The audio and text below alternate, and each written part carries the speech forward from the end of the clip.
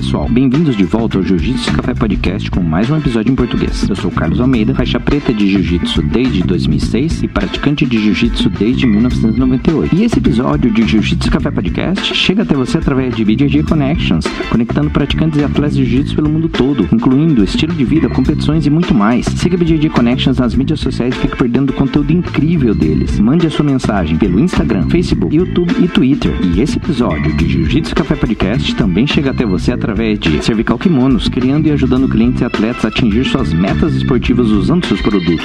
Estão sempre orgulhosos e honrados em fazer parte disso. É uma das marcas de fightwear mais famosas de Dubai. Na Europa, estão multiplicando esses sentimentos e estilo de vida com seus produtos. E em breve estará disponível também no Brasil. Acesse agora o perfil da Cervical Kimonos no Instagram. E esse episódio de Jiu-Jitsu Café Podcast também chega até você através de 660 Jiu-Jitsu, uma nova marca que traz Jiu-Jitsu de forma sutil para o nosso cotidiano, lançando uma moda casual para você vestir o Jiu-Jitsu. Ouvintes do Jiu-Jitsu Café Podcast têm 10% de desconto nas suas compras. Basta citar JJCP10. Eles enviam para todo o Brasil, então acessa lá, galera, @660 Jiu-Jitsu lá no Instagram e cita JJCP10 para garantir os seus 10% off, hein?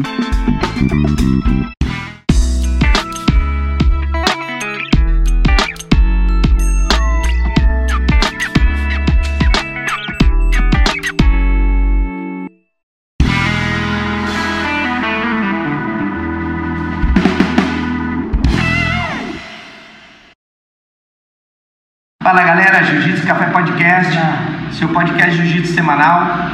Hoje estou aqui com o Sensei Roberto Luque Júnior, também conhecido como Sensei Boca, para mais um episódio do Jiu-Jitsu Café Podcast. Junião, obrigado por ter aceito o convite, irmão. Uma honra ter você aqui com a gente. Tamo junto, galera. Vamos aí. Galera, para quem não sabe, Sensei Júnior treina no Covil, tá? Covil dos Leões, Barão Geraldo. Depois a gente vai falar mais sobre isso. É um dos caras mais ativos no circuito da CBJJ aqui dentro do Brasil, lógico. Com a parada da pandemia, congelou todos os campeonatos, mas até então estava sempre aqui na atividade, competindo Curitiba, Floripa, São Paulo, Rio de Janeiro, para todo lado tem CBJJ. Sensei Roberto Luque Júnior está dentro. Inclusive, ele também tem uma entrevista aí, a galera que quiser acompanhar, o pessoal do Jiu-Jitsu e Café Podcast estiver assistindo, quiser acompanhar, o pessoal do BJJ Connections, que também apoia o nosso canal, fez uma entrevista com ele, tá? Logo que começou a pandemia, não foi isso, Sensei? Isso. Clica lá, vou deixar o link na descrição, também já pode acompanhar. Sensei, eu costumo começar o episódio perguntando para o convidado onde nasceu, onde cresceu, qual foi o primeiro contato com o esporte, para o pessoal que está acompanhando pela primeira vez poder começar a conhecer o convidado. Pode ser? Bom, eu sou natural de Campinas mesmo, moro em Campinas desde... Na verdade eu nasci em Campinas, morei um tempo em Horto Nogueira, que é uma cidade próxima de Campinas. Vim para Campinas em 79, com 6 anos de idade, já faz 40 anos que eu estou em Campinas. Meu primeiro contato com o esporte foi, na verdade sempre foi futebol, né? Joguei bastante tempo futebol, não por lazer, por brincadeira, entendeu? Joguei alguma, vamos dizer assim, na várzea um tempo, mas o primeiro contato com o esporte foi através do futebol. Certo. E artes marciais, quando o senhor começou a praticar, qual foi a origem das artes marciais na sua vida? Bom, na verdade, minha primeira arte marcial, eu treinei quando criança, eu treinei um pouco de Kung Fu, depois treinei um pouquinho de judô no Concórdia, mas foi breve. Treinei um ano e abandonei. Depois estava jogar futebol. Na verdade, o sonho era ser jogador de futebol. Como eu sou ruim, então eu abandonei a carreira, entendeu? Eu ia jogar bola, os caras falavam, vai pro gol, entendeu? Então eu já sabe como é. Quando o cara fala assim, vai pro gol, é porque na linha o cara atrapalha. Deu ruim. Ele ajudar, o cara atrapalha, entendeu? E em 2005, na verdade 2005, eu estava com 32 anos, eu comecei a fazer academia, porque a primeira vez que eu entrei numa academia fazendo musculação, foi o meu primeiro contato que eu tive com o jiu-jitsu. a arte marcial que eu me dediquei e peguei pra minha vida. E foi por acaso, eu estava na academia treinando musculação, meu irmão treinava junto comigo lá, começou a treinar jiu-jitsu, e ele sempre chamava para treinar. Eu falei, Fred, eu não vou ficar assim, vai ficar agarrando o homem aí, né, comigo e tal, não gosto, vou continuar na minha musculaçãozinha aqui, porque na verdade eu estava fazendo por causa de problema de saúde, estava com problemas na minha coluna, estava gordo, entendeu? Fora de forma, gordo não, fora de forma, entendeu? Quanto o senhor pesava naquela época? Naquela época eu estava na faixa de 87 quilos, 88 quilos, mas eu cheguei numa época aí que eu cheguei a pesar 93 quilos. Entendeu? Aí foi a partir daí que eu comecei a treinar jiu-jitsu, começou a melhorar a condição física. Eu já comecei a treinar jiu-jitsu com 100% de condicionamento. Isso que eu ia te perguntar. Foi 100% de condicionamento. Graças a Deus tinha um palquinho lá que eu consegui deitar, buscar o ar, recuperar a forma e voltar, entendeu? Porque eu quase fui para outra. Quase subiu. Mas foi uma boa experiência. É certo. Inclusive, meu primeiro professor é o senhor Carlos Almeida. Nossa, o cara que me ensinou a dar uma kimura no primeiro golpe, entendeu? E eu uso ela até hoje, por incrível que pareça. E eu gosto muito. Verdade, joga a gente longe, viu? Se marcar aí, você que está assistindo, é Master 4, pena ou leve, Sensei? Tava dando pena. Agora tá no leve. Se desacreditar, vai levar também, tá? Já fica ligeiro. Sensei, e depois desse início no jiu-jitsu, né? Que o senhor comentou, 2005 e tal, como foi essa passagem de faixa branca até chegar na faixa azul? Que a gente sabe que a maioria das desistências são na faixa azul, né? Como foi esse mindset por continuar o caminho, continuar na batalha ali, não desanimar e até chegar na faixa preta?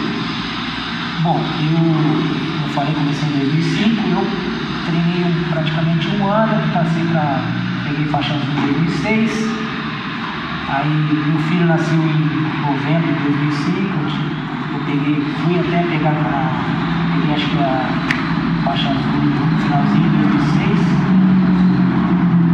aí eu tive uma contusão, parei um tempo de treinar, praticamente fiquei 5 anos na faixa azul, até pegar a roxa, que foi em 2011 para 2012. E eu levava, tipo assim, jiu-jitsu como um hobby, participava de alguns campeonatos, mas assim, não regularmente, tipo assim, um campeonato por ano, entendeu? Aí chegou uma época que eu peguei a roxa e tal, estava com alguns problemas aí na coluna ainda, na cervical, quase que cheguei a desistir, entendeu? Aí eu falei assim, não, mas eu comecei, eu sempre tive essa, vamos dizer assim, essa estigma na minha vida de começar uma coisa e parar. Eu comecei duas faculdades, parei, eu começava um negócio, parava, eu falei assim, não, eu comecei esse negócio aqui de jiu-jitsu, eu vou ter que ir até não que seja o final você pegar a faixa preta, que é uma nova etapa, mas todo mundo que começa, ele quer chegar na faixa preta. É o primeiro objetivo, né? Entendeu? Só que daí vem aquilo que você falou, que o cara chega, pega azul, que pra mim é o momento mais difícil, que você não é nenhuma coisa nem outra, entendeu? Na verdade você não sabe o que você é. Que a partir da faixa roxa você vai começando a descobrir como você gosta de lutar, se é por baixo, por cima, que você gosta de usar mais, entendeu? Então foi um momento, vamos dizer assim, é um marco de mudança, entendeu? Você vai se decidir o que você quer, onde você quer chegar. Aí eu peguei a faixa roxa, como eu falei, estava querendo desistir, eu falei, não, eu tenho que chegar na faixa preta, tenho que chegar, não vou parar, eu comecei, eu vou até o final. Até para quebrar esse tabu, né? Na verdade era um negócio comigo mesmo, porque eu acho que toda competição, qualquer desafio que você tem, começa com você mesmo, entendeu? Assim, não tem que provar nada para os outros. Como eu já estou com 47 anos, não tem que provar nada para ninguém. Tem que provar para mim mesmo, que eu sou capaz, que eu posso chegar e que eu vou chegar. E, graças a Deus eu consegui chegar, entendeu? Estou na luta até agora, tentando melhorar cada dia mais. Jogando geral para fora na quimura. Eu tento, pelo menos, né? E leva, hein? E leva. Sensei, e nessa época que a gente passou, de Covid, tá? Que a maioria das coisas ficou fechada, tal. Como foi para manter os seus treinos de jiu-jitsu? Para quem não sabe, galera, Sensei Luke também corre, também pratica calistenia, tá? Mas, querendo ou não, isso são coisas menos difíceis, não vou falar mais fáceis, mas menos difíceis de fazer nessa época de quarentena que a gente passou, né? Porque você tá ao ar livre, depende só de você. Mas eu queria saber em relação ao jiu-jitsu, como foi para conseguir manter a motivação e se manter ativo em relação ao jiu-jitsu? Então, quando começou essa pandemia, foi metade de março, né? Mais ou menos em 16, que paralisou tudo, fechou as academias, não tinha espaço para treinar, porque não pode ter contato. Eu fiquei 2 meses sem contato nenhum com uma atividade física. É uma coisa difícil para mim, porque eu gosto, entendeu? Eu faz 5, 6 anos para cá que eu tenho treinado praticamente todo dia, tenho buscado me condicionar, porque a gente já chega a uma certa idade que se você fica parado, você perde condicionamento, e para recuperar, você não consegue recuperar tão rápido, entendeu? E é cada vez mais difícil voltar. Entendeu? Então eu fiquei praticamente 2 meses sem treinar nada, sem treinar em casa, porque eu sempre treinei em casa, meus treininhos de calistenia em casa, as minhas flexões de braço, minhas abdominal, que eu gosto de fazer, todo dia eu acordo de manhã, quando eu não estou correndo, eu estou treinando minha calistenia em casa, ou vou na academia puxar um ferro, entendeu? Fiquei 2 meses parado, aí eu fui voltando aos poucos, aí eu comecei a ganhar um pezinho, e como eu tenho um histórico de ex-gordinho, eu falei assim, não, eu preciso voltar na atividade, senão eu vou chegar no estágio que eu vou perder tudo que eu consegui até agora, entendeu? Depois começou a acontecer uns treininhos clandestinos por aí, entendeu? Foi se adequando, entendeu? Foi se ajeitando como pode. Tem que ser, eu penso assim, a gente tem que ter responsabilidade, a gente, nesse momento que é um momento delicado, entendeu? E a gente tem família também, a gente não pode trazer isso para dentro de casa, então a gente escolheu os parceiros que estão sempre no convívio com a gente fazer os homens aí clandestinos, entendeu? Foi essa a solução que achamos até agora. E a partir de segunda-feira agora já vão voltar às atividades nas academias. Vamos ver o que vai ser os padrões lá, né, estabelecidos. As normas, vamos ter que se adequar, porque o jiu-jitsu é uma luta de contato. Não tem como você praticar sozinho, entendeu? E também eu achei que não tem lógica de treinar sozinho em casa, vou treinar com a parede, fazer um boneco. Pra mim não é a mesma coisa. Acho que... Porque o jiu-jitsu não envolve só também você fazer a luta, entendeu? Envolve o companheirismo, a amizade, você nem faz uma rola na academia, você troca uma ideia depois do treino, troca uma experiência, resenha, né? O cara que sempre tem. Isso que é legal, entendeu? Agora treinar sozinho com o boneco, você vai conversar com o boneco, primeiro que ele não dá golpe, entendeu? Aí fica fácil, entendeu? E segundo que não tem conversa, né? Não é diálogo, né? É um monólogo, né? Aí não tem jeito, né?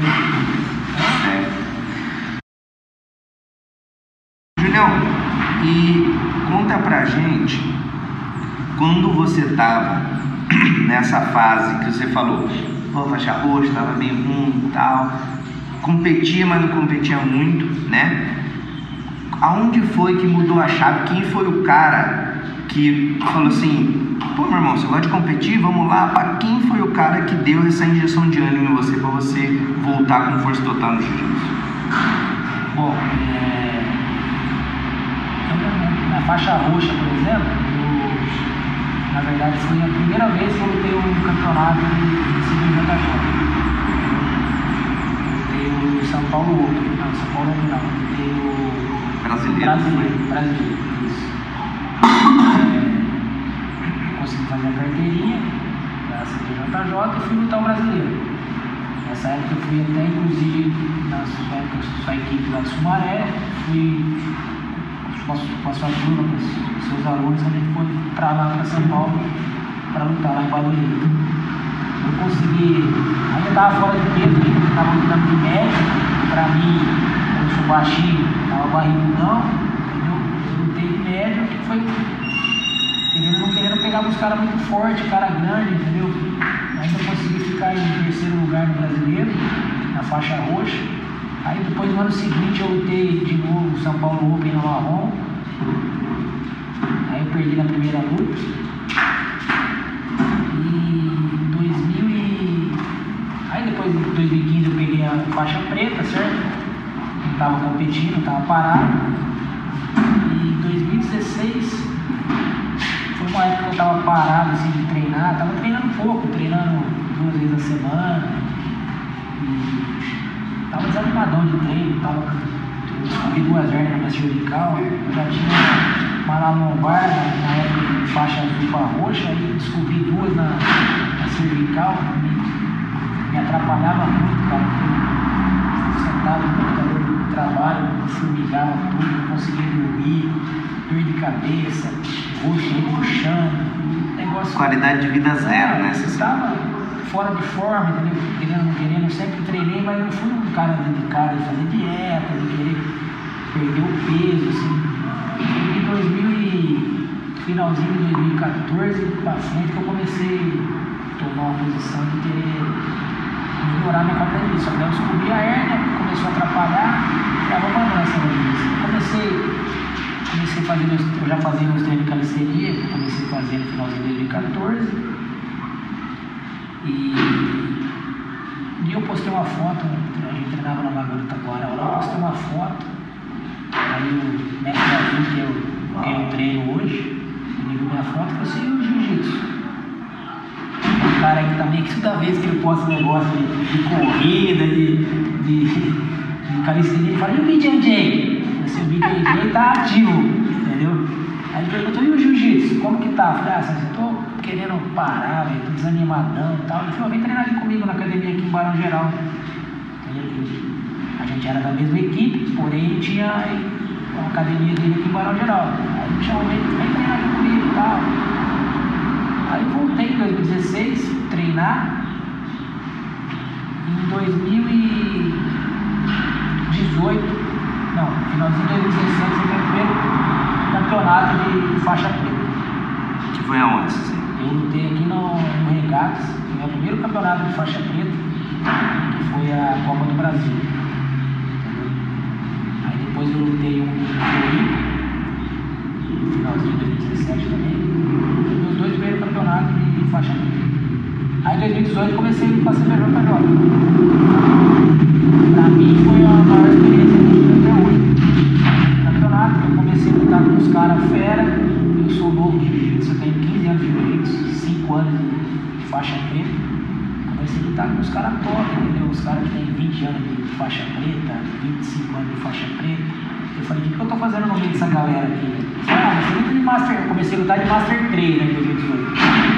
Aí eu tô um cara experiente, velho. Pra mim, é um negócio novo, difícil, entendeu? Porque você pega o cara tarimbado no tatame de competição, que é diferente se ele tá numa competição do que se ele tá treinar na academia, entendeu? Com certeza. Eu fui na onda do azul, né? Fui na onda do azul, porque o cara, ele não gosta de perder nem no par ou ímpar. E eu gosto de competição, cara. Porque pra mim não vejo adversário. Pra mim a competição é eu contra eu mesmo, entendeu? Tá melhorando a cada dia. Você perde a luta ali no tatame, mas você aprende mais do que quando você ganha. Né? Pra mim eu vejo dessa forma. Quando você ganha você não vê defeito, cara. Você vê defeito quando você perde. Entendeu? Eu tô buscando meu espaço, cara. Tá certíssimo. Eu tô pensando dessa forma. Meu jiu-jitsu é limitado, você tem consciência disso, mas eu sempre dou o meu melhor, cara. Sempre dou o meu melhor. Perfeito. Fora que muitas vezes, principalmente a gente que é master, ganhando ou perdendo, a chance da gente fazer novos amigos na hora que sai do tatame aumenta, né, CC? Eu de 2018 pra cá, cara, eu sou um cara que nunca fui de acompanhar vídeo de jiu-jitsu, acompanhar o cara que lutou lá atrás. E quando eu comecei a treinar, quem tava no auge era o Roger Gracie e o Jacaré. Mas eu assisti poucas lutas deles. Fui ver depois mais velho. Mas nunca acompanhei quando começou essa história de que tinha briga na rua. Via na televisão de vez em quando, mas nunca fui de acompanhar, porque meu negócio era futebol, cara. E aí em 2018 eu comecei lutar, velho, lutei também no campeonato em Floripa, em março de 2018. E fiz várias amizades, cara. Vi um cara do Rio de Janeiro que lutou lutando contra, entendeu?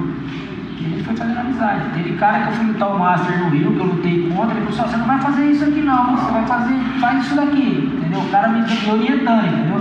A amizade que a gente faz. A irmandade dentro do jiu-jitsu, ela é diferenciada. Não tem inimigo, não tem essa de inimigo, entendeu? É o que eu falei, tem aprendizado, entendeu? O cara querendo te ajudar.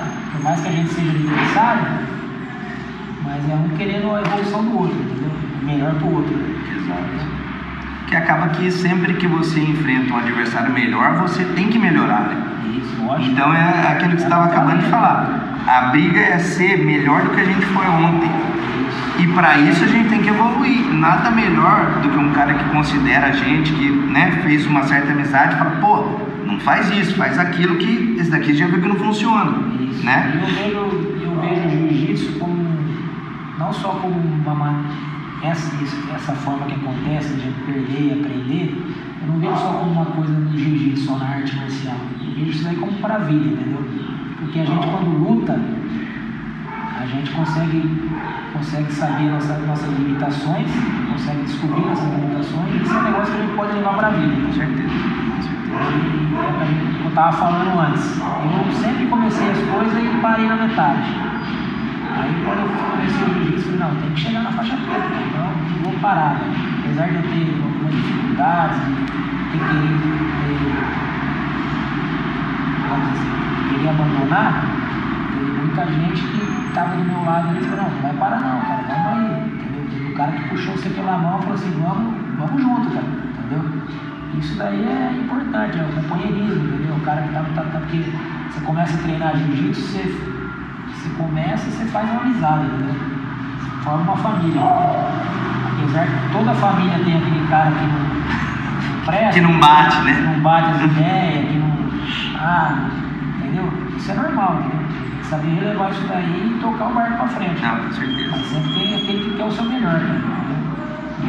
E é um negócio que você leva pra sua vida, né? Pra sua vida profissional, pra sua vida familiar, entendeu? Pra você saber educar seus filhos, entendeu? Eu penso que é um estilo de vida, entendeu? É um estilo de vida. Jiu-jitsu pra mim hoje é um estilo de vida, entendeu? Eu gosto, cara, tô viciado, cara. Tô viciado, se deixar eu treino todo dia. Eu só não treino 3 vezes por dia porque eu não posso. Se eu pudesse. Alguém tem que trabalhar, né, Sensei? Apesar que tem muita gente que fala que não trabalha, entendeu? Eu mesmo não vejo. Amigos meu aí, o pessoal que acompanha na rede social aí, eu não vejo, cara. Os caras falam assim pra mim assim, ó, você não vai postar uma foto trabalhando? Entendeu? Eu falo assim, eu tô trabalhando, é que você não tá vendo agora que eu tô trabalhando. Tá certo. Entendeu? Trabalho em secreto. Secreto. Trabalho em off. Trabalhei na CIA, cara. Não pode falar do que eu trabalho, entendeu? Tá certo, tá certo. Secreto, entendeu? Tá certo. Sensei, e em relação à competição, né, que o senhor falou, que o CBJJ começou a percorrer o circuito apropriadamente, né, em 2018, qual é a sua visão em relação ao jiu-jitsu agora, que a gente está voltando da pandemia? Porque eu tive uma conversa parecida com o Sensei Azul, mas eu queria transferir essa pergunta para você também.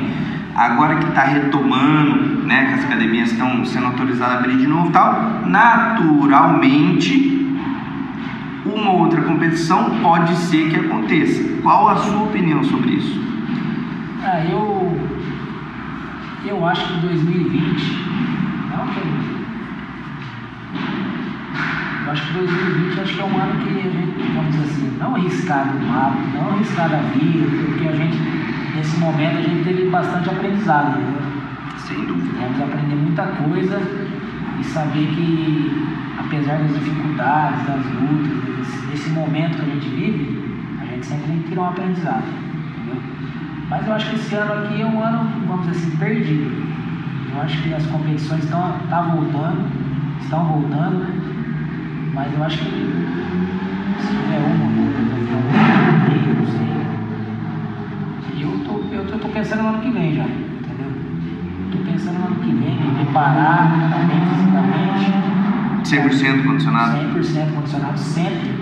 Hoje eu tô 110, né? Nem 100%. Em 2005, eu tava parado e tava 100, velho. Hoje é 110, entendeu? Tá certo. Isso eu tô sendo meio humilde ainda. Humilde. 110, meio humilde. Tá entendeu? certo. Fred, ó, humildade sempre. Sempre. Entendeu? Então, eu acho que esse ano é um ano praticamente perdido em termos de competição.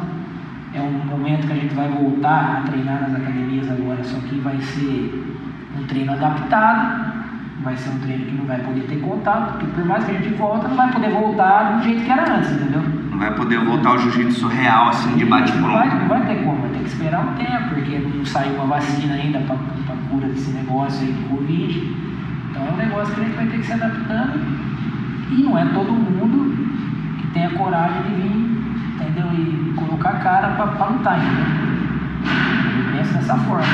Mas, vai ter uma competição ali, mas eu creio que não vai ter uma adesão que teria se tivesse tudo normal, entendeu? Vai estar os caras que gostam de competir, que é competidor nato, tipo azul, entendeu? Tipo azul, mas eu acho que não vai. É um negócio pensando pro ano que vem ainda para começar tudo normal, assim. Até porque, né, Sensei, mesmo às vezes o cara que gosta de competir, de repente ele não teve como continuar treinando adequadamente com uma competição na equipe dele, na academia dele, na cidade dele, enfim. E não vai se sentir, mesmo que ele queira, não vai de repente se sentir confiante para ir lá sabendo que ele treinou aquém do que ele estava acostumado, né? Então, porque a gente tava falando antes, falando um tempinho atrás, a gente tava trocando uma ideia e comentando. Pra gente que é master, que tá parado, que parou, começou a pandemia e eu zerei meus treinos, parei. Aquilo que você adquiriu em 2, 3 anos treinando, você perde em um mês, entendeu? E pra gente recuperar, que a gente já passou dos 40, entendeu? É daquele jeito. A gente para um mês e demora 6 pra voltar, mais ou menos, entendeu? E o cara que é competidor, que parou, não vai voltar no mesmo ritmo que tava, cara, entendeu? Vai demandar um tempo, né, pra ele conseguir recuperar o patamar um cara que ele tava. novo, um atleta adulto, um atleta juvenil, entendeu? O cara volta, o moleque tem, treinou uma semana, tá inteiro, né? A gente machuca o dedinho aqui e fica 3 semanas pra sarar, velho. O cara machuca o dedinho e no outro dia... Dormiu, tá novo. Recuperou, entendeu? Parece o Highlander, voltou normal. Verdade mesmo, verdade. Eu sou da época do Popeye, né? Tem que comer espinafre pra ele ficar forte, né? Tá certo. Isso aí. Sensei, aproveitando o espinafre, tá? Vamos colocar uma polêmica aqui. Eu sei que o senhor não gosta muito de polêmica, mas vamos falar um pouquinho de polêmica. Anabolizante no jiu-jitsu. 2 perguntas. É contra ou a favor ou indiferente? E tem muita gente que toma ou não? Eu, particularmente, eu acho que no esporte em geral, você até vou até mais longe do jiu-jitsu. Acho que no esporte em geral de alto rendimento, todo mundo usa, né? Não existe o cara que é atleta de alto rendimento, que treina todo dia, o cara não é um ser de outro mundo, entendeu? Para ele se recuperar, ele vai ter que usar alguma coisa, entendeu? E ainda mais no jiu-jitsu, né? Que não tem controle nenhum. Você vai pegar uns outros esportes aí que é olímpico, tem o controle ainda, entendeu? O cara usa fora de temporada, entendeu? Não tem o controle. Do restante, o jiu-jitsu não tem, cara, entendeu? Então o cara usa mesmo, usa e abusa, né? Vamos dizer assim. E eu acho que todo mundo usa. Não tem como fugir disso, entendeu? O cara que treina para competir, que treina diariamente, principalmente os caras que é mais velho, entendeu? Os caras que passou nos masters ali, que já tá meio arrebentado. O corpo já não responde da mesma forma. Entendeu? O cara usa, né, pra recuperar, não tem como, senão o cara não consegue lutar. Eu achei interessante que você falou dos outros esportes, né? Tem até um documentário na Netflix, Ícaro, se eu não me engano, que é um cara russo que explica como ele fazia para burlar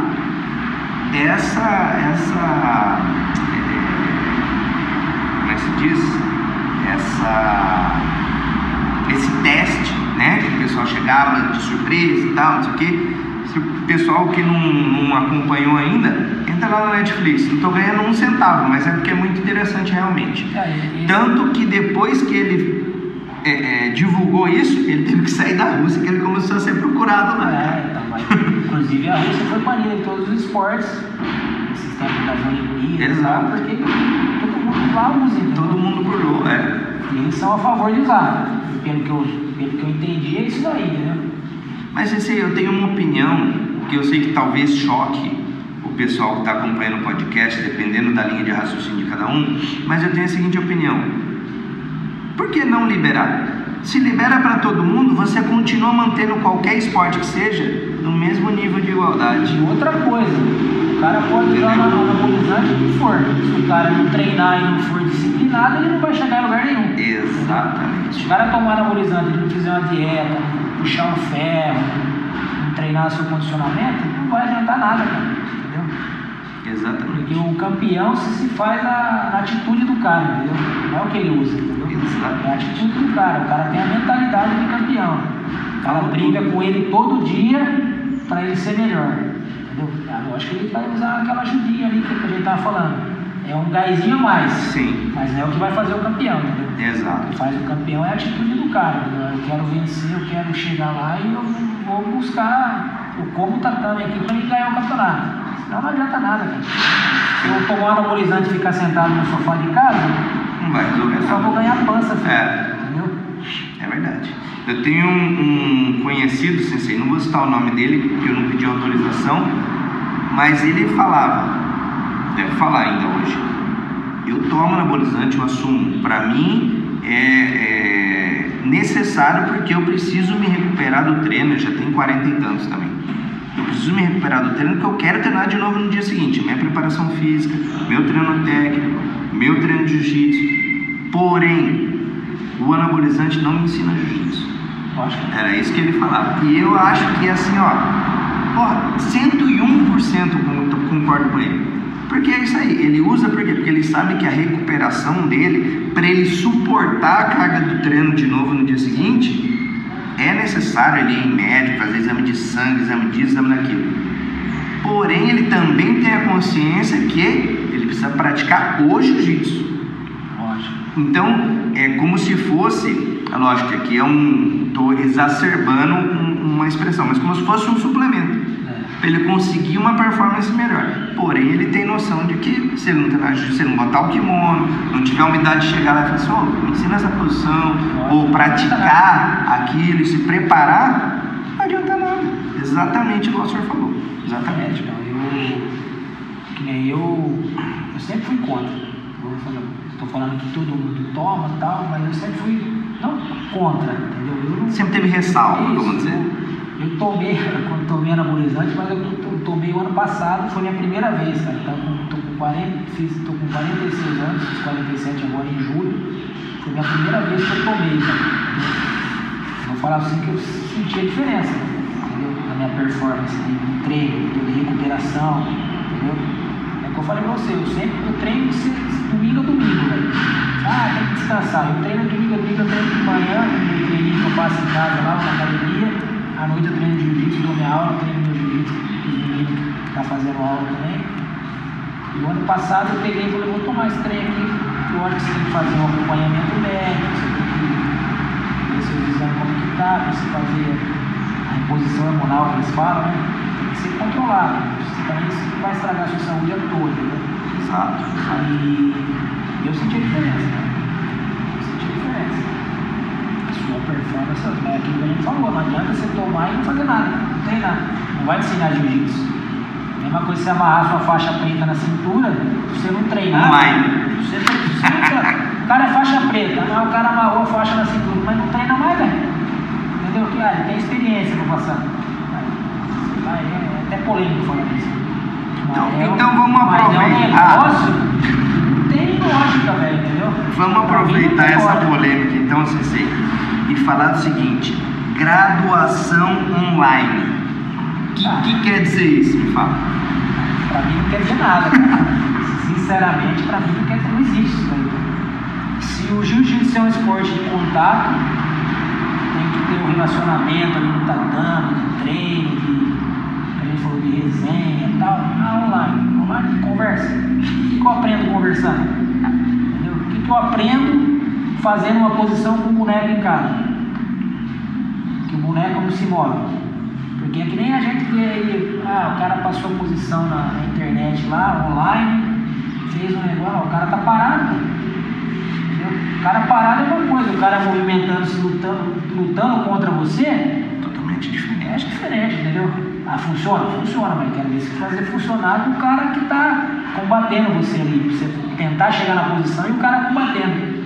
É aí que você vê que a posição funciona e por isso que eu sou a favor. Eu sempre fui a favor, não vou brigar com isso até o final, como eu falei, meu jiu-jitsu é limitado, mas eu busco sempre fazer o meu melhor para mim aprender. Mas para mim o que funciona é o básico. É um armlock bem dado, é uma kimura bem dada, é um estrangulamento bem dado. Para mim o que funciona é isso daí. E uma kimurinha da meia guarda funciona essa semana? Eu gosto bastante, viu? Eu gosto. Tem gente que fala que não pega e eu não consigo pegar, cara. Né? Entendeu? É só treinar, cara. Eu treino, quando eu comecei na faixa branca, eu sempre busquei ela. Eu gosto disso daqui, é isso que eu vou fazer, cara. Eu tenho que aprender outras coisas? Tem que aprender outras coisas. Mas a gente sempre vai pelo que a gente mais gosta, né? Exato. Tem que saber se defender, a gente sempre tem que usar aquilo que a gente gosta e aquilo que a gente é bom, né? Ou acha que é bom, entendeu? Mas se a gente treinar, a gente consegue aperfeiçoar, né? Esse é o ponto. E aí, quando a gente vê que funciona, aí que a gente se sente mais estimulado. Você vai colocando sempre uma coisinha a mais. Ó, isso daqui funciona, posso acrescentar isso daqui. Não deu certo, então volto aqui. Não deu certo, então esqueci outra coisa, funcionou. Aí você vai acrescentando, é um tijolinho, cara. Ninguém constrói a casa sem fazer o alicerce. Você faz o alicerce e vai até chegar no telhado. É isso aí. Entendeu? É isso aí. Aí você vai adornando, né? Vai deixando melhor. Vai fazendo a decoração, A né? gente nunca vai chegar na perfeição. Porque sempre a gente vai achar um melhor que nós. Mas se a gente treinar, a gente consegue chegar perto da perfeição. Porque não existe ninguém perfeito. O único perfeito está lá no céu. Ainda botaram ali na cruz, né, velho? Daí só sofreu ainda. Entendeu? Mas é isso aí, eu penso dessa forma. Só recapitulando, eu acho assim, o treino online, o pessoal que não treina jiu-jitsu, mas quer conhecer, quer começar. Se você nunca treinou jiu-jitsu, faz umas 2 aulinhas online, só para você entender alguma movimentação, para você entender um pouco do conceito do que é o jiu-jitsu. Agora, se você já é praticante, meu amigo, aí é mais difícil. Igual o sensei falou, o boneco, a cadeira, o sofá, o travesseiro, sei lá o que você vai usar, não vai combater você. Mas se você quer ter um primeiro contato, queria ver como é esse negócio de fuga de quadril. Se você pegar um professor gabaritado, um professor que conhece, ele vai conseguir te passar. Você consegue fazer ali uma movimentação de quadril para entender aonde você precisa chegar. Mas graduar online, fazer isso, também não sei se eu boto uma fé, não. Eu acho que não funciona, não. Eu tenho minha opinião, o que funciona é a prática. Com certeza, com certeza. Isso aí é sem sombra de dúvida. Até porque o jiu-jitsu só chegou até aqui no computador hoje. Treinando lá, Ctrl Z, vai jogar videogame. Entendeu? Vai jogar videogame. Jiu-jitsu fantasy. Que isso daí, cara. Pra mim não existe, não. O negócio é treinar no tatame aqui e sair na porrada, velho. Aí que eu ia chegar. A gente só tá nessa crescente do jiu-jitsu, por quê? Porque teve gente que foi lá, botou a cara, desenvolveu, pegou o amigo, falou, pô, vamos treinar isso aqui que eu tive uma ideia. Pum, pum, pum, pum. Você falou que nem o jiu-jitsu começou lá atrás, lá. Se tivesse esse meio de informação para levar ele mais longe, é uma coisa. Agora treinar online não existe. O YouTube, sei lá, se você quiser colocar o jiu-jitsu ali, é um modo de você divulgar. A pessoa que não conhece, que nunca teve uma experiência, ela vê como funciona, entendeu? Agora eu vou treinar online. Para. Treinar online, não dá. Até puxando o exemplo do futebol, o senhor citou lá atrás na sua vida, você assiste futebol pela TV, pô, legal, você vê uma cobrança de falta no YouTube, pô, legal. Você não aprende de jogar futebol, porque você assistiu. Eu tentei né? praticando também, não consegui, cara. Eu sou um bom goleiro, cara. Isso eu te garanto. Tá certo. Colocar eu embaixo das traves lá, eu faço. Como um meu goleiro é papel. uma excelente faixa preta. Só que eu era baixinho, cara. Entendeu? Era não, eu sou baixinho até hoje, entendeu? Então, o cara, o padrão do goleiro qualquer, 1,90 m, hoje 2 metros. Eu chegava pra jogar bola 1,70 m, o cara colocava naquela trave lá de 2,10 m de altura, eu nem com o banquinho pulando eu alcançava a trave, né? Mas eu era teimoso, cara. Eu sou até hoje no jiu-jitsu, eu teimoso, cara. Eu tento fazer na verdade. Certíssimo, certíssimo. Superação sempre. Mantendo a polêmica em alta. O cara pegou a faixa, seja ela marrom, preta, não sei o que, e parou. Daí vai dar 3 anos que ele pegou a faixa, ele volta para receber o primeiro grau. Merece ou não merece o grau, CC? Não, pra mim não merece. Não tem como. Não tem como. É a mesma coisa ser um faixa branca, treinei um mês, parei 1 ano, voltei e peguei azul. Isso a gente estava falando agora, é prática. Não adianta eu pegar minha faixa preta, eu peguei faixa preta em 2015. Aí nós estamos em 2020. Aí no para 2021 já quase. Fiquei esse tempo todo parado. Aí eu volto a treinar, eu tenho direito a pegar 2 anos, já 6 anos, não é isso? Pela federação, CBJJ, cada um. 3 primeiros, né? 3, e depois 3 no terceiro. Eu pego o segundo ano, sem treinar. Mas Não isso... fazer, só se ele estiver fazendo curso online de jiu-jitsu. Mas e se o professor do cara é amigo dele? Aí pode? Aí é outra história, né? É outra história. Mas daí pode? Pode não, pra mim não. Aí não tem ética, né? Aí não tem ética, né? Não tem ética, né? Não preciso nem comentar. Tá certo. CC, eu vou te dar uma trégua da polêmica e vou te perguntar alguma passagem engraçada ou diferente que tenha acontecido desde que o senhor começou a viajar aí para percorrer o circuito da CBJJ. Alguma coisa que você pode contar pra gente? Como você quer dizer assim, uma coisa que aconteceu? Ou numa viagem, ou lá na hora de esperar para lutar, ou depois que tá saindo do ginásio, alguma coisa que putz, cara, você não acredita, quando você isso aqui, eu não esqueço. Eu já passei uns perrengues aí pra perder peso, né, cara? Isso daí eu já passei várias vezes. Como eu falei, eu sou um ex-gordinho. O primeiro campeonato que eu lutei na CBJJ de preta, eu lutei de leve. Já tava naquela descida, né? Eu comecei a lutar de médio, aí cheguei a lutar de meio pesado, eu comecei a lutar de leve, tava perdendo peso, né? Aí eu lutei em março de leve, falei assim, agora eu vou lutar Curitiba, eu vou lutar de pena, 70 quilos. Meu Deus do céu, cara. Chegamos lá no hotel lá em Curitiba, lá eu tava 4 é dessa camiseta, inclusive, que ó, 2018 Curitiba. Tava 4 quilos acima do peso no dia, velho. Os caras falaram assim, vamos entrar na sauna ali pra tomar uma sauna, pra perder peso, né, velho? Aí meus amigos, camaradas... Tem gente no bastidor que tá gargalhando já, galera. Os camaradas, entrou lá, ficou meia horinha comigo, saí, pô, o cara ele já tava no peso, entendeu? Não precisava perder nada, só que só ele perdeu, e eu não perdi nada, né? Entendeu? O cara perdeu só quilo, o sistema nervoso do cara segurou todo o peso. Eu perdi 500 gramas, velho. Pô, cara, tô zoando. Vamos entrar de novo. Aí entramos. Já tava escolhendo qual perna que ia cortar, se você pra bater o peso. O negócio de sauna, cara, é um negócio meio chato, né? Peladão, é um negócio esquisito, né, velho? Fora que não é confortável ficar ali, né? Passando um calor desgraçado, né? Isso, aí eu falei, pô. Aí eu consegui. Saí de novo, eu tava 1 quilo, cara. Aí eu falei, tava eu, o Azul, né, o Mestre Cascavel, e os caras zoando eu, né, velho? Aí chegou lá, terceira vez que eu saí, acho que faltavam umas 300 gramas, só que eu já saí, velho, eu já saí acabado. A alma nem tava mais ali. Não tinha mais nada, não tinha alma, não tinha mais nada, né?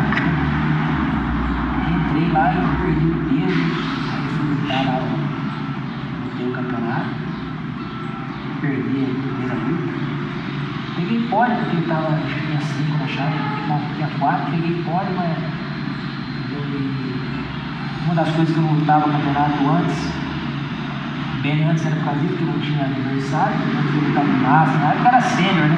tempo atrás era sênior, sênior 1, 2, 3, Master acho que de 30 ou 35, e começava Mas a era tudo sênior, verdade. Aí a CBJJ colocou assim, Master 1, Master 2, Master 3, só que não tinha luta, cara, entendeu? A gente pagava a inscrição pra lutar e não tinha luta, cara, não tem graça, entendeu? Pra mim não tem assim, não tem... Posso ficar em terceiro, mas pelo menos eu fui lá, lutei, perdi, coloquei minha cara lá, entendeu? Exato. Cheguei lá, fui lutar, mas também lutei muito debilitado, né, cara? Você ficar perdendo 6, 4 quilos no dia aí. É muita coisa, né? E já fui lutar o ano passado também, inclusive o senhor estava junto. Fui lutar o DJ Pro lá em São Paulo. São Paulo. Que eu pensei que o senhor estava indo embora, o senhor estava só indo trocar o kimono. Eu olhei, galera, deixa eu contar essa. Eu olhei, galera, tava esperando ali, né, pra gritar, fazer alguma coisa, xingar ele, qualquer coisa que eu achasse que fosse ajudar. Aí eu olho a categoria dele descendo a escada, o cara foi pro outro lado. Eu falei, meu Deus do céu, ou ele não bateu o peso ou ele tá indo embora. Pô, cara, esse dia eu cuspi, eu fui no banheiro umas 10 vezes, nada, cara, faltava 200 gramas, o peso não batia, cara. Aí eu falei, eu tava anunciando lá, acho que eu anunciou, falei, agora tem que ser agora, velho. Agora ou nunca? Fui lá, bati 70 cravado. Aí cheguei pra lutar também daquele jeito, já perdi também. Faz parte, né? Nossa luta já começa na balança. Já começa na balança. Eu gosto, né? Eu gosto. Pode falar o que quiser, quem quiser falar, fala. Eu não tenho nada pra provar de ninguém. Eu falei, tem que provar pra mim. Sim. Ano passado foi um ano. Comecei em 2018, apanhei o ano inteiro. Aí o ano passado começou a melhorar um pouquinho, entendeu? É o que eu falei, na faixa preta. Sou novo de faixa preta. Não, isso não é uma desculpa. Mas tem gente que tem 20 anos, nem tinha nascido, o cara já estava lutando de jiu-jitsu no tatame, né? Como a competição tem muita coisa que envolve. Bagagem, né?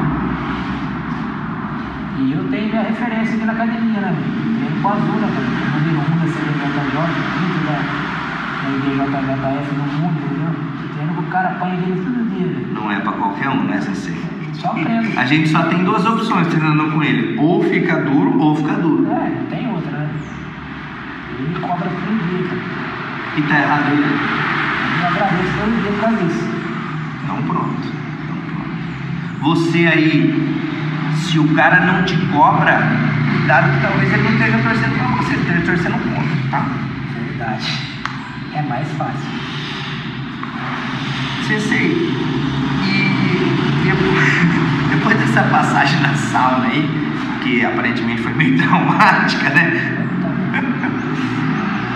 Como que foi a adaptação da dieta, né? Que o senhor falou que veio descendo, né? Lutou de meio, depois lutou de médio, meio pesado, quer dizer, médio, depois leve, depois pena. Como que o senhor adaptou a dieta para, ao mesmo tempo, conseguir baixar o peso, mas, tirando, lógico, essas exceções, né? Que acaba deixando o corpo mais debilitado, mas conseguir lutar de pena de uma forma que o senhor conseguia performar e medalhar. Para quem não sabe, galera, terceiro colocado no Internacional de Master, no Rio, ano passado.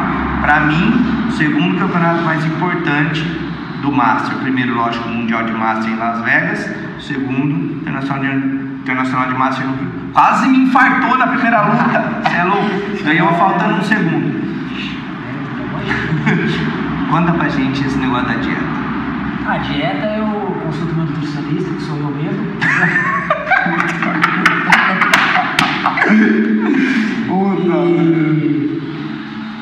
Eu tento manter meu peso o mais próximo possível de 70, entendeu? Quando eu vou lutar de pena, eu tenho que bater 68,500, 68.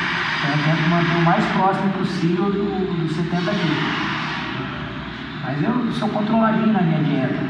Eu faço bastante, sou adepto a fazer jejum intermitente, entendeu? Eu tento fazer uma dieta low carb, eu acostumei já, entendeu? E quando chega faltando uma semana para lutar o campeonato, aí eu tenho um controle mais rigoroso para estar mantendo o peso próximo de 68,5 para não chegar fraco no campeonato. Sim. Como eu já cheguei, como a primeira experiência que eu tive aí, que eu fui lutar de pena, entendeu? Aí você chega acabado, entendeu?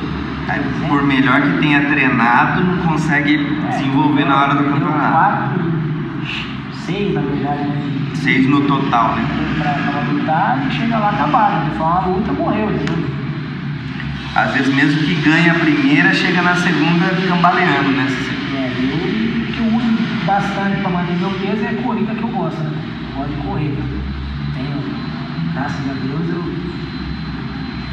em 2015 eu comecei a correr, através do meu irmão, ele falou assim, vamos fazer uma corrida, uma meia maratona, cara. Vamos dar uma corridinha nele, cara.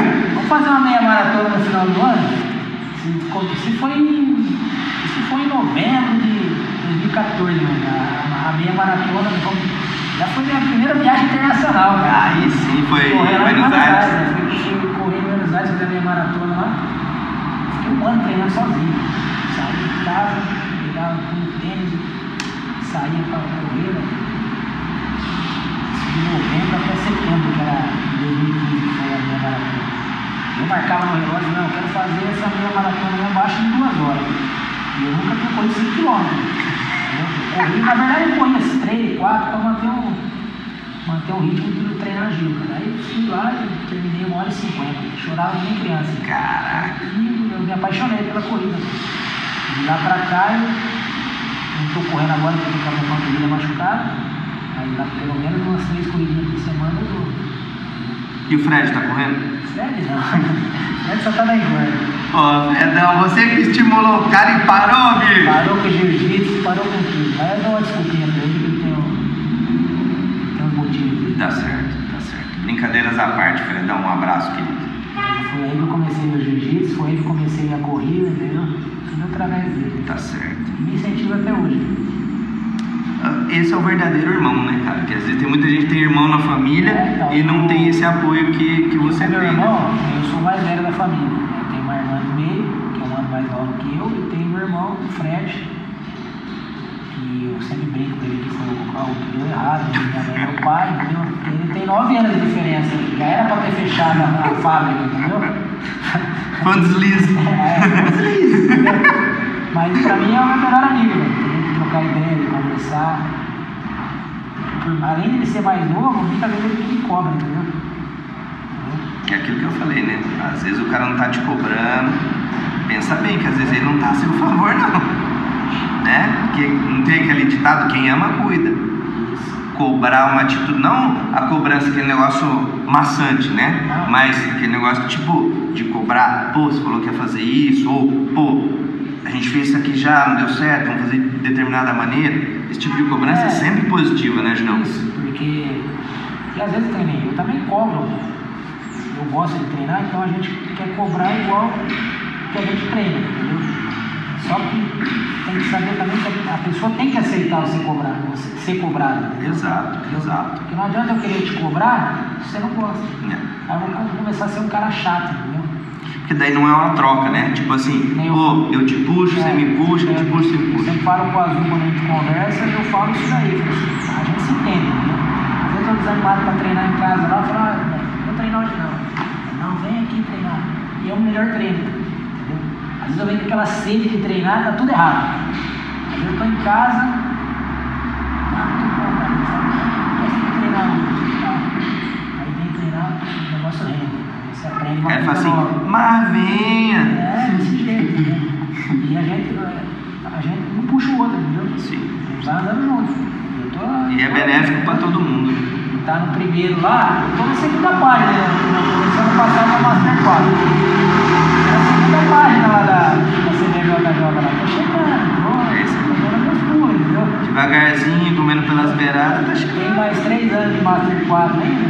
Se Deus quiser eu chego, pelo menos na primeira página eu chego, entendeu?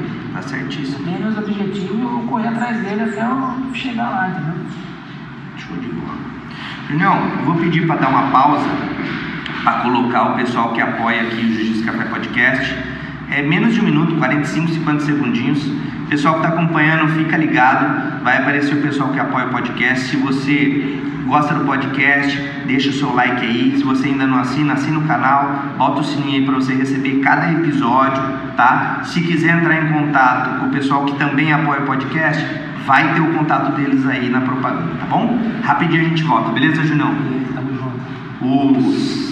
Através de BJJ Connections, conectando praticantes e atletas de jiu-jitsu pelo mundo todo, incluindo estilo de vida, competições e muito mais. Siga BJJ Connections nas mídias sociais e fique perdendo o conteúdo incrível deles. Mande a sua mensagem pelo Instagram, Facebook, YouTube e Twitter. E esse episódio de Jiu-Jitsu Café Podcast também chega até você através de Cervical Kimonos, criando e ajudando clientes e atletas a atingir suas metas esportivas usando seus produtos. Estão sempre orgulhosos e honrados em fazer parte disso. É uma das marcas de fightwear mais famosas de Dubai. Na Europa, estão multiplicando esses sentimentos e estilo de vida com seus produtos. E em breve estará disponível também no Brasil. Acesse agora o perfil da Cervical Kimonos no Instagram. E esse episódio de Jiu-Jitsu Café Podcast também chega até você através de 660 Jiu-Jitsu, uma nova marca que traz Jiu-Jitsu de forma sutil para o nosso cotidiano, lançando uma moda casual para você vestir o Jiu-Jitsu. Ouvintes do Jiu-Jitsu Café Podcast têm 10% de desconto nas suas compras. Basta citar JJCP10. Eles enviam para todo o Brasil, então acessa lá, galera, @660 Jiu-Jitsu lá no Instagram e cita JJCP10 para garantir os seus 10% off, hein? Você quer mostrar seu apoio ao Jiu-Jitsu Café Podcast? Agora você tem 3 opções: Patreon, PayPal ou Anchor. Basta escolher e clicar em um dos links na descrição do episódio. Buscamos sempre trazer a maior qualidade possível e sua ajuda é de fundamental importância para podermos melhorar sempre. Fala, galera, Jiu-Jitsu Podcast de volta. Falei que era rapidinho. Hoje, Sensei Roberto Luque Jr., também conhecido como Sensei Boca. Descrição no vídeo aí, todas as medalhas dele, todas as conquistas dele estão aí embaixo, tá? Sensei, nesse momento que a gente volta aí do pessoal que apoia o podcast, eu gosto sempre de fazer um jogo de perguntas e respostas, coisinha simples, só para dar uma movimentada, e também às vezes é alguma curiosidade simples que o pessoal tem, mas que daí no nosso bate-papo a gente acaba não explorando. Você aceita participar comigo? Sim, vamos embora. Aí eu penso assim, de bate pronto, aquela primeira coisa que vem na sua cabeça, manda ver, beleza? Pegadinha isso aí, né? Bora, é nada, facinho. Vamos lá. Kimono, branco, azul ou preto? Branco. Tradição, samurai. Eu gosto de branco. Kimono ou sem kimono? Kimono. Por quê? Eu sempre gostei de kimono, não por ser uma luta amarrada, mas é mais bonito. Certo. Mais bonito. Eu acho que a arte fica mais bonita com o kimono. Certo. Lugar mais maneiro que o senhor já foi competir? Ginásio, assim. Cara, eu competi pouco, né? Mas assim. Você fala assim de cidade? Você fala? Não, o ginásio, assim, pô, o ginásio é maneiro, agradável e tal. Eu gosto de Barueri, né? Eu acho o ginásio legal pra competir. Apesar que eu lutei no Rio já também nas arenas ali, eu achei bem legal. Inclusive eu lutei o primeiro Master que eu lutei, foi na Arena Carioca, eu achei legal pra caramba. Algum tipo de música que o senhor escuta quando o senhor está vendo o Minha vida é rock and roll, cara. Não tem. Rock and roll, baby. Que é rock and roll. Aquela comida favorita sua, aquela que você não consegue evitar, que o cara te chamar, você fala, putz, eu vou. Eu gosto de uma lasanha, cara. É mesmo? Eu achei que você ia falar churrasco, cara. Entendeu? Também gosto, não fujo não, cara. Na verdade, comer é muito bom, né, cara? É verdade. Eu não tenho essa vaidade de, não pode comer isso, não pode comer aquilo. Eu gosto, mas meu prato preferido sempre foi lasanha e a lasanha da Dona Marlene, minha mãe. Essa eu não desperdiço nada. Maior qualidade de um parceiro de treino? Eu acho que é aquilo que a gente falou hoje o tempo todo, né, cara? Tem um cara que te cobra quer ser melhor, quer ser melhor. Ser verdadeiro, né? Ser verdadeiro. Show. Eu acho que quando o cara te cobra, é porque ele quer ser o melhor, quer. Entendeu? Eu sempre, quando eu treino com o Azul, eu pergunto, eu tô falando na onde? O que eu tô errando? O que a gente pode melhorar? E é um ajudando o outro. Eu acho que é isso daí, cara. A gente treina pra um melhorar o outro, não existe essa de competição, né? Eu acho que tem aquela rivalidade saudável no treino, mas eu acho que a gente tá treinando junto porque é pra um melhorar o outro. Sim. É o que a gente tava falando de quando a gente vai competir, que a gente faz amizade. Uhum. Eu dei o exemplo do camarada lá, pô, faz isso daqui que você fez errado. Né? Querendo ou não querendo, ele quer o melhor pra você. Né? Sim. E não tem como você não ajudar um cara desse lá na frente. Concordo. Maior objetivo que o senhor já atingiu ou que o senhor quer atingir dentro do jiu-jitsu? Bom, como eu estava falando antes, eu tive um começo de 2018 que eu praticamente só apanhei. O ano inteirinho eu lutei 18 campeonatos, tomei 18 pau. Subi nos pódios, subi, mas eu aprendi bastante. Aí 2019, fechou o estágio em 2019. Aí 2019, cara, eu lutei brasileiro, perdi na quarta final, não cheguei no pódio. Aí eu lutei Master Internacional, que pra mim já foi uma grande vitória, ficar em terceiro lugar. Foi pra mim espetacular. E é o que você falou, é um dos segundos mais importantes do Master, viu? E fiquei em segundo no Sul-Americano, em 2019. Foi um ano bom pra caramba. Eu fiquei campeão no Sul brasileiro, mas não teve luta, porque eu só lutei absoluto. Então, pra mim, isso daí, tem a medalha, mas não é a mesma coisa. Não tem história pra contar, né? Não tem história, cara.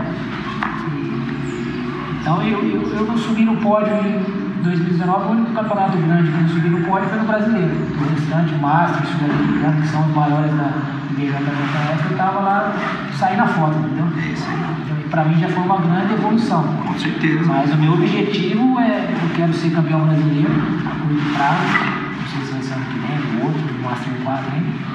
E eu quero lutar o Mundial, cara. Eu quero lutar o Mundial de Master e, se Deus quiser, ser campeão. É isso aí. Entendeu? Isso aí. Cidade favorita que você já visitou por causa do jiu-jitsu? Então não vai falar Buenos Aires. Rio de Janeiro. Rio de Janeiro é top, né, cara? Eu já corri maratona lá, já lutei jiu-jitsu. Eu já corri uma maratona no final de semana, lutei campeonato na semana seguinte lá, entendeu? Eu gosto demais lá, cara. O cara fala, tem violência, tem não sei o que lá. Não interessa, lá é bonito demais, cara. E lá a galera respira jiu-jitsu, né? Entendeu? Isso que eu ia falar, fora a história que o Rio de Janeiro tem no jiu-jitsu. Se quiser uma experiência com jiu-jitsu, é aquilo que eu estava falando, eu nunca fui de acompanhar a história do jiu-jitsu no Brasil.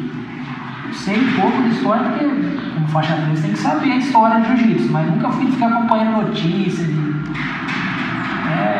pessoal lá respira jiu-jitsu e é gostoso, né? É gostoso. É uma vibe diferenciada. Bom demais, né? Pra gente encerrar o jogo nosso aqui, verão ou inverno pra treinar, qual o melhor? Verão, né? Por que, Cecília? Porque já acorda aquecido, né? No inverno até a máquina esquentar o motor demora. É igual carro a álcool, né, Cecília? Aquele álcool ainda cheio de água que a gente tem aqui no nosso país, né? Então demora pra aquecer, entendeu? Tá certo. Então verão é verão, né? Tá certo. Coloca aquela gasolina aditivada e vai embora. Vamos embora. Entendeu? 10-0. Me detonou. Show de bola. Sensei, chegando perto agora do final do nosso episódio, objetivos para 2020 e 2021, lógico que durante o nosso bate-papo aqui você já falou muita coisa, mas só para dar aquela resumida assim para o pessoal que de repente perdi alguma passagem, perdi alguns minutinhos, dá só aquela resumidinha nos objetivos seu dentro do jiu-jitsu para 2020 e 2021. 2020 é a gente se adaptar a essa nova fase que a gente vai ter até o final do ano. Novos treinos, novas maneiras de se treinar, que não pode estar em contato, ainda não pode, porque a minha briga também não vai poder, né? Então, e se manter em forma, né? de alguma forma, se manter em forma para começar 2021 aí a todo vapor, né? E quem sabe 2021 eu conseguir chegar lá no brasileiro lá e ser campeão, né? Esse tem que ser o pensamento, né? Sair na foto lá em cima, porque até hoje eu tô brigando para chegar lá em cima do pódio, né? Lá no topo mais alto, entendeu? Tô passando perto. Aí eu não desisto nunca. Vai chegar, aqui é o vai lema, chegar. É o lema aqui do Covil, é esse, cara. Eu não desisto nunca e leão só anda com leão, entendeu? É isso aí, falou tudo. E eu treino com o cara que é espelho pra mim, né, velho? O mestre azul, né? Esse cara, pra mim, é meu ídolo, entendeu? É meu ídolo, cara. Você gosta de quem no jiu-jitsu? Pra mim sempre foi azul, velho, entendeu? Só fala, tem bochecha, tem não sei quem, tem não sei quem. Não, cara, pra mim é o cara que treina comigo, entendeu? Eu costumo falar isso, né? É com ele que eu aprendo, entendeu? Carlão, pô, cara, comecei no jiu-jitsu com você, origem. Cara, entendeu? A origem. Hashtag é origem, como é que é, Ceci? Hashtag é origem. Esse aí, entendeu? O cara que me ensinou o primeiro golpe, entendeu? A gente tem que olhar pra esses caras, entendeu? Que tá com a gente, e aquilo que você falou, que é o nosso melhor, entendeu? O cara que tá lá fora, que você olha, você pode até pegar uma posiçãozinha do cara, mas o cara não tá nem aí com você, velho, entendeu? Você tem que dar valor pra quem merece, entendeu? Eu digo isso também, o pessoal fala, pô, mas você treina jiu-jitsu há 20, não sei quantos anos. Quem são os seus ídolos? Os meus ídolos são aquelas pessoas que estão comigo, cara.